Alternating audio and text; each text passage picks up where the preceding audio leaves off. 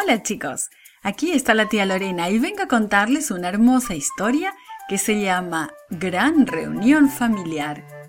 El versículo para memorizar nos dice así: Él les enjugará toda lágrima de los ojos.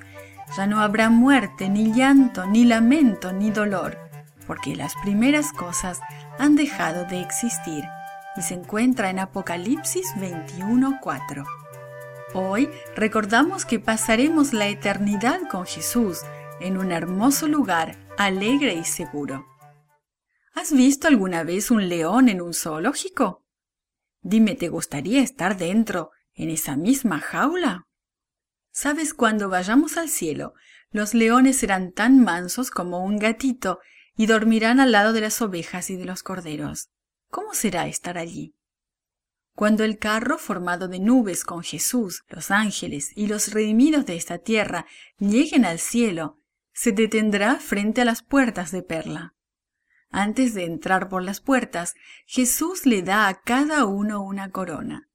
Escrito en la corona de cada persona estará su nuevo nombre celestial y las palabras «Santidad al Señor». Jesús le da también a cada persona una rama de palma y un arpa. Uno de los ángeles dirige a todos en un himno de alabanza y la gente toca la melodía en su arpa. Entonces Jesús abre las puertas y dice: «La batalla ha terminado. Ustedes han sido bendecidos por mi Padre.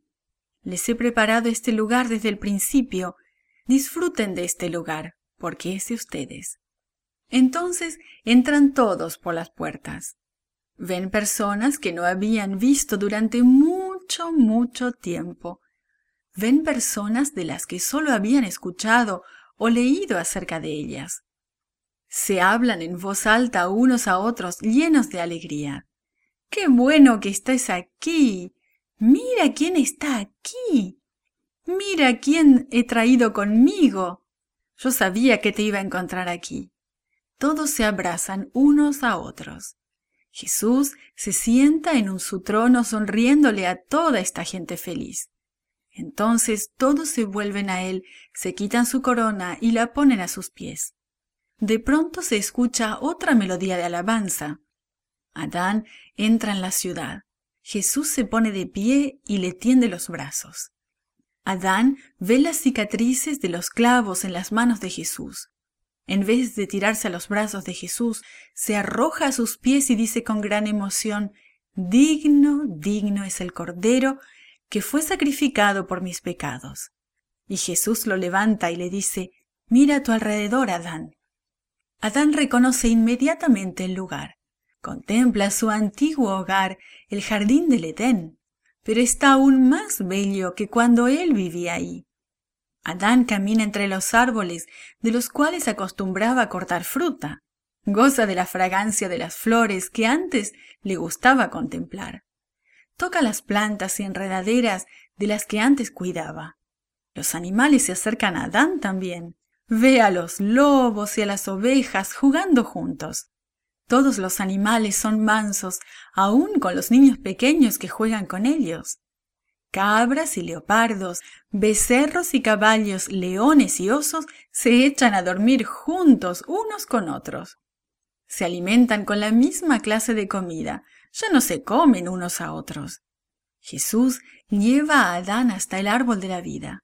Corta uno de sus frutos y le dice: «Esto es para ti, Adán». Adán mira a toda la multitud que se encuentra ahora en el nuevo Edén. Son sus hijos, nietos, bisnietos, tataranietos, etcétera, etcétera, etcétera. Todos pertenecen a una sola familia.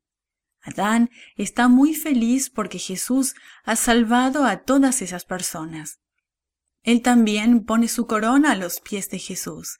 Finalmente, se lanza a los brazos abiertos de Jesús.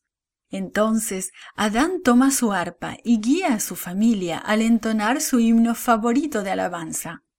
Digno, digno, digno es el Cordero que murió por mis pecados y vive para siempre. Nuevamente todos se quitan su corona y la depositan a los pies de Jesús.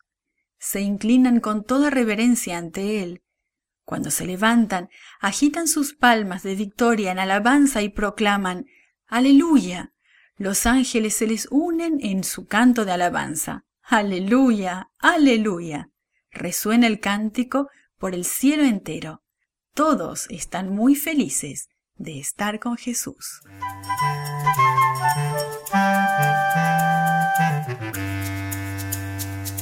This podcast is produced by Gracelink.net at Studio El Piso, Singapore. For more children's resources, please visit Gracelink.net.